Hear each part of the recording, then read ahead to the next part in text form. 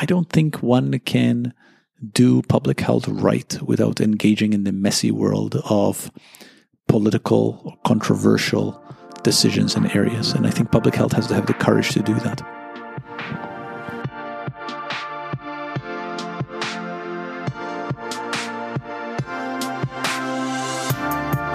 You're listening to Case Confirmed, a public health podcast series. Each month, we interview a different expert in the field of public health. In today's episode, we're exploring the future of public health. What will public health look like in 10 years? How will politics and climate change affect people's health? How will technology interact with people's health?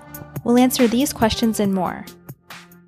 For our very first guest, we'd like to introduce Dr. Sandro Galea, the Dean of Boston University School of Public Health. He was previously the chair of epidemiology at Columbia University's Mailman School of Public Health. Thank you so much for joining us today, Dean Galea. We're very lucky to have you on as our first guest on Case Confirmed.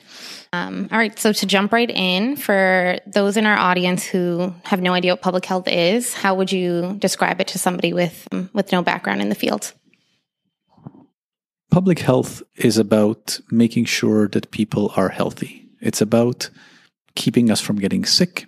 And it is about creating a world where people are as healthy as possible for as long as possible. And to do that, public health has to be about the physical and social conditions where we live, which of course is linked to politics and the issues of income and class and race. So public health is concerned with health, but not with disease. One way I like to think about it is that public health is the larger category. Medicine, which is what most people are familiar with, is the smaller category. Medicine is there to make you better once you get sick. The job of public health is to work in the political, social, cultural, economic, physical, environmental sectors to keep you healthy. And from your perspective, how has the field changed over the past 10 years? I think in the past 10 years, public health has recognized that its charge is to embrace all the levels of influence on the health of populations. And by that I mean it has recognized that institutional policies matter for public health, neighborhoods and environments matter for public health, networks of behavior matter for public health, individual behavior matter for public health, as does biology and genetics. All of those are ultimately steps in the causal chains that produce health. And I think public health has come to embrace that full range, going from public health genomics to the epidemiology of politics of public health. And all of that matters. Now, it makes it hard because it's a very broad remit, but I think public health is grappling with how to make that entire scope its own.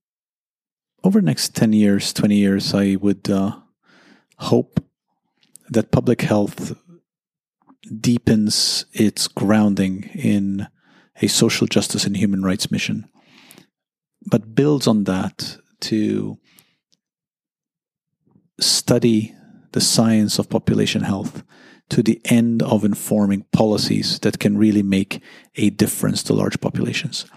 And that is, in many respects, what's interesting and exciting in public health. It's the combination of a grounding in social justice, human right, and core, deeply held principles, but informed by a population health science that can then inform policy. That's where I would like to see public health going in the next 10 years. That sounds like a really great vision. When people think about the future of public health, often they're concerned about infectious diseases like Zika. Do you think all of that fear-mongering in the news is justified? I do think that Zika is scary. I think Ebola is scary. I think these infectious diseases that capture our attention are terrifying. So I understand why the focus on them. I think a forward-looking, progressive public health takes what I've come to call a common sense approach. I have a paper making an argument for a common sense public health, which says, yes, we have to deal with these acute urgencies, but we should focus most of our energy on what's important. The distinction between what's urgent and what's important, which was made in a paper by McGuinness and Fagey, which I really like, I think is an important one. And public health should focus on what's important. What's important is what I was talking about earlier, which is building the physical environments, social environments, changing politics, changing culture, changing the conversation about what it is that promotes health, because that's what's going to make for healthy populations in the long term. That doesn't obviate making sure that we have the best possible surveillance system and the best possible responses to infectious disease outbreaks. But it does mean paying attention to the bigger picture and keeping one's eye on the long arc. Very well said. Do you have any advice for aspiring public health leaders and professionals who are, hopefully training right now to take on all these issues that you just mentioned? Well, the two pieces of good news I would have for aspiring leaders and professionals are, number one, that the vision of public health that I'm describing is an expansive one, which makes for really interesting opportunities at the intersection of the natural sciences, the physical science, at the intersection of a broad range of disciplines. So I think it makes for a very interesting subject matter. The other piece of good news is that it's hard to believe that public health is not going to matter even more in the coming decades as society ages, as we come to value living healthy, longer lives more and more. The scope of public health is going to matter more. So I think the good news is this is interesting and it matters. The bad news is that the scope is broad, which means that it's a lot of work and it requires expertise that is nimble across all this work. And I think the other piece of bad news is that I don't think one can do public health right without engaging in the messy world of political, controversial decisions and areas. And I think public health has to have the courage to do that. One of the recent controversies that's been going on is sort of distinguishing between real news and fake news. And along those lines, as data becomes more available to people, they're more concerned about being able to separate fact from fiction. So how do we distinguish between the two, and how do you recommend to this audience the best way to do that? I think we have a bit of a naive view of data. We have a sense that data embeds in it an absolute truth that yields itself almost like a sculpture emerging from a piece of rock. I think we have to be honest that data can be interpreted in a range of ways. We have to be honest that there are biases that we bring to data analysis and interpretation, that there are biases that we bring to how we present our data. And I say that because I think we should be deeply self-critical and make sure that our analysis of data is beyond reproach, so that then we can stand tall and say, no, this is the truth. This is what's out there, that there is global environmental climate change. And yes, there is an opioid epidemic, and be able to back that up with solidity and confidence in our data. So I think we need a combination of being self-critical, making sure that what we are doing thoroughly and well, so that we are beyond reproach in the battle for public opinion. I think then the whole hashtag fake news is irrelevant, and I think it's revealed for what it is, which is an easy way of trying to put things down without any substance. And just kind of along those lines, a lot of people who are critical of health news will say that every other day there's like a new, coffee is good, coffee is bad, or this thing is good, this thing is bad. And I'm curious if, in other fields like in psychology, there is a problem with replicability in research. And do you notice that with public health? I think the challenge of repeat studies that show different things is a very real challenge. And I think it's an issue of replicability, and it's largely an issue in population health of external validity and of choosing different samples which yield different truths. These things are true for particular samples, but of course, it's very hard to interpret that for the general public. So I do think that we, and by we I mean the population health science community, have a responsibility to get over ourselves and be careful in how we communicate what we communicate, because we will lose credibility around things: coffee good, coffee bad, blueberries good, blueberries bad, and we should not fall into the trap. Now that is going to require a lot more rigor in how we do our work, how we communicate our work than what we do right now. So on that vein, in your opinion, what public health issues should the podcast audience pay the most attention to in the coming future? It seems to me that the most interesting set of public health issues are the ones that exist at the intersection between policy, politics, law, environments, physical environments, urban environments, and individual behavior and the biology that produces disease, which is everything. So I'm not sure that there's any one area which I think the audience should focus on. I actually think that people should find their passion in particular areas, as long as they apply a population health science lens to their area. I think we should have a big tent, warm embrace of all areas. And I'm curious what you think about the role of technology in the future of public health. Do you think it's mobile health that will really transform public health? Do you think it's everything? Is there anything in particular that sticks out to you? How would you answer that? Technology is cool. It's shiny and we all like it. And I like my gadgets as much as the next person. It'll be very interesting to see what technology emerges as having utility towards the end of improving the health of the public.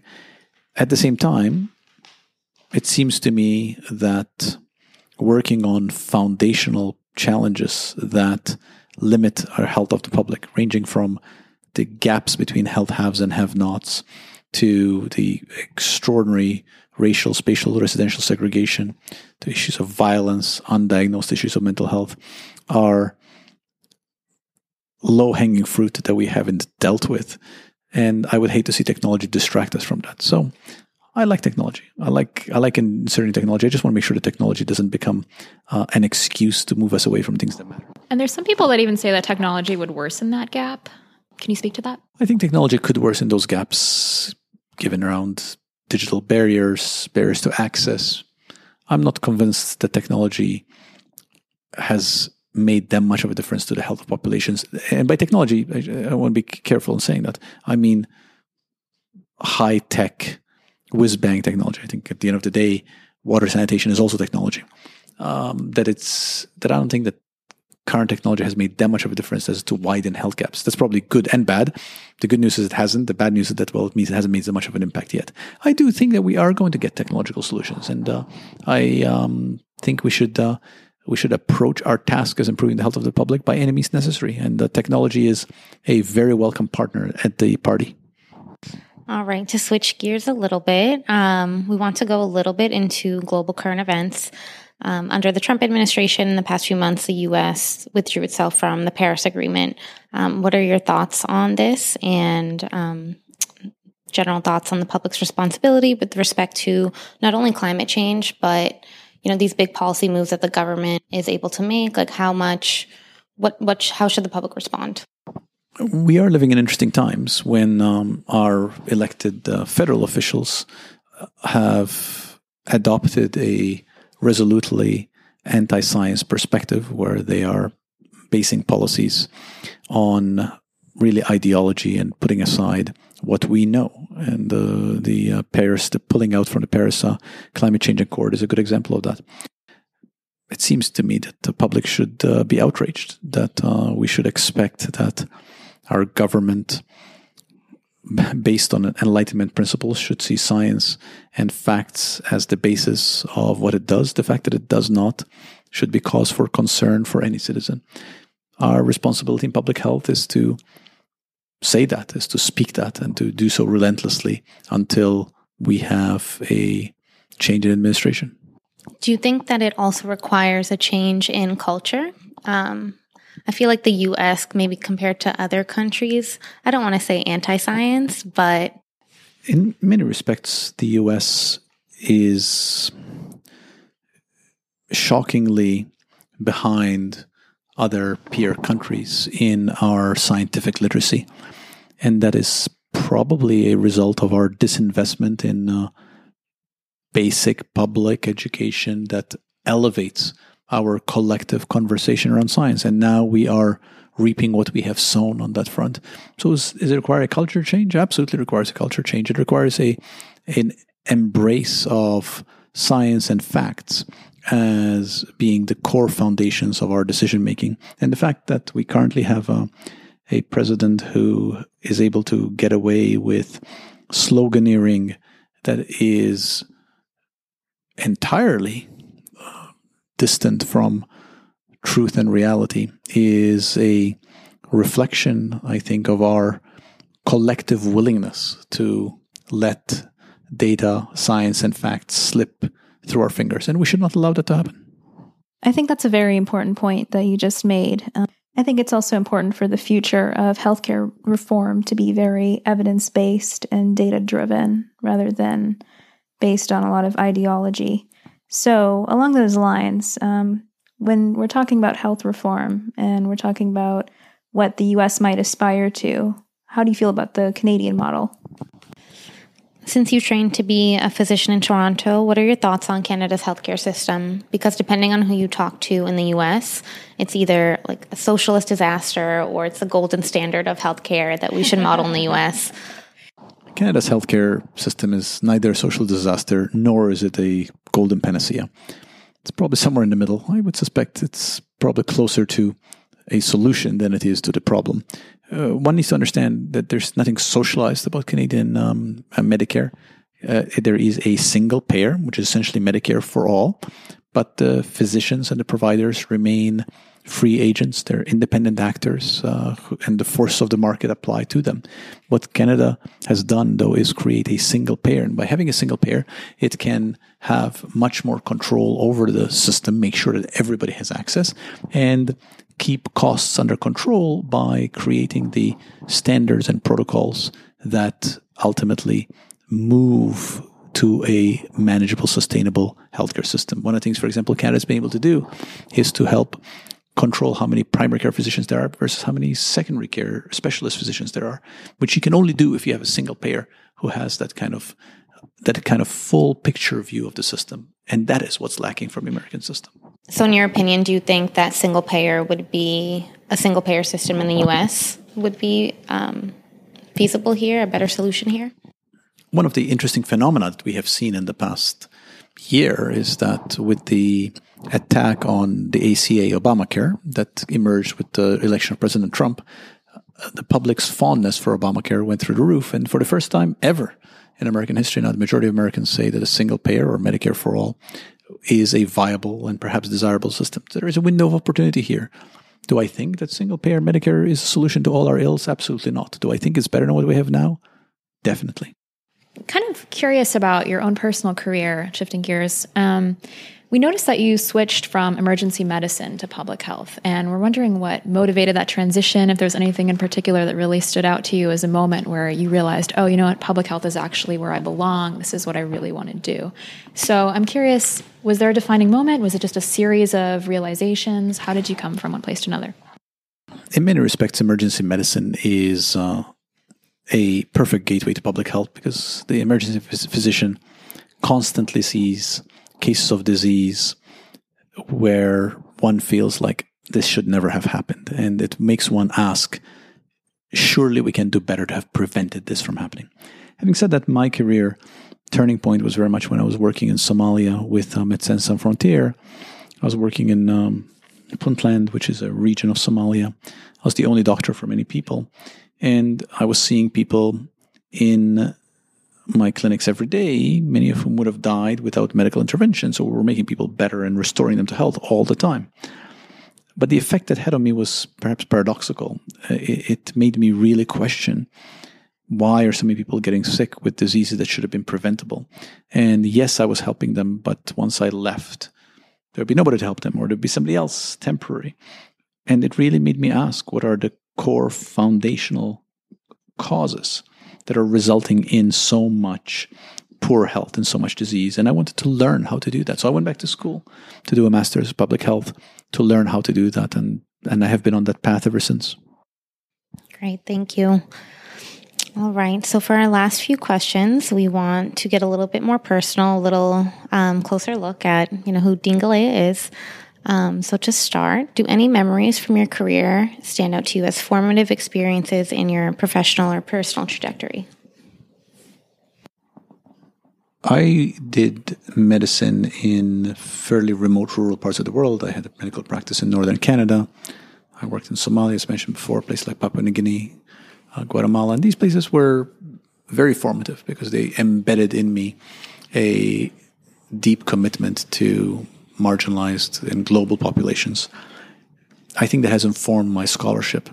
In the context of my academic work, I have had the good fortune of being part of very good research teams. And I have always enjoyed the role of the researcher to produce new knowledge. And every single time I publish a paper, I still am excited about it. Every single one is a peak event for me. I haven't lost my enthusiasm for our role in the academy in producing knowledge and in teaching that knowledge to our students. Thank you. For the next question, we're a little curious what your ideal job would be if you're not already living it. Well, my ideal job would be to be a soccer star. If I had the right skill set, I would be a soccer player. I had neither the skill set nor the inclination to achieve that ideal job, but I think my job right now is pretty good anyway. Definitely agree. Speaking of, what decisions are most difficult for you in this leadership role in public health? Or I guess in general, in public health, what decisions are the most difficult? Either way you interpret it.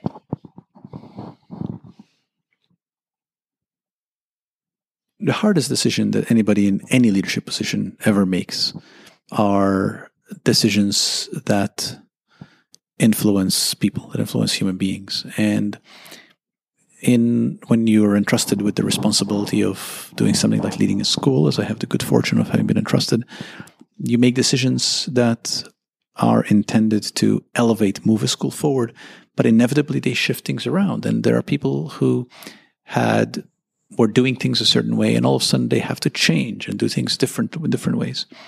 And that's hard. That is hard because these are real people who have to change how they're doing, and some people adapt to that and some people do not. That's the hardest part. The hardest part is knowing that in the process of doing the right thing by the institution and by the people within it, and in the process of doing the right thing by the world and elevating the institution, helping it achieve its mission, that you are doing things that put individuals, other human beings, in uncomfortable positions. And that's hard.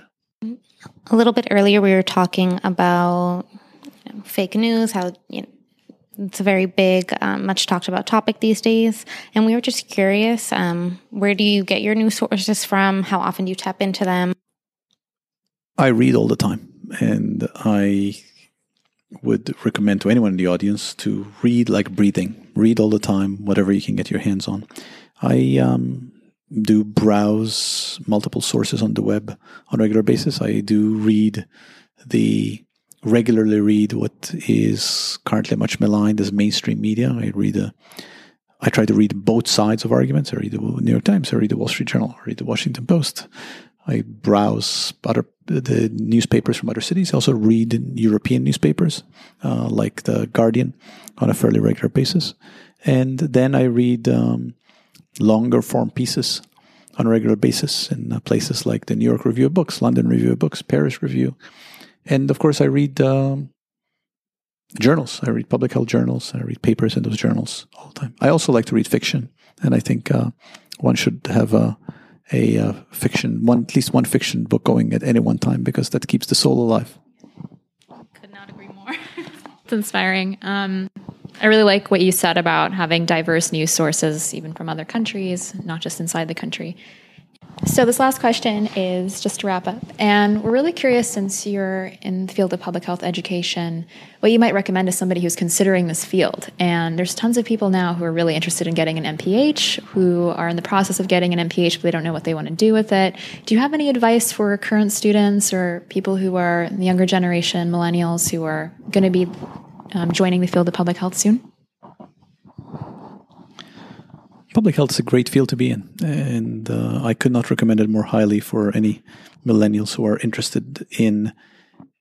If you're interested in doing something good for the world, keeping people healthy, if you're interested in having that informed by a core set of deeply felt principles, but you're interested in then learning how data and science from a broad range of disciplines can be brought to bear on important issues that matter to people's health, it's hard to think of a better degree to get than an MPH. I completely agree. I really enjoyed mine. We're really lucky to have you here Dr. Galea, thank you so much for joining us on Case Confirmed. Yeah, it's been a great conversation, and I think our audience is really going to appreciate everything you had to share with us today.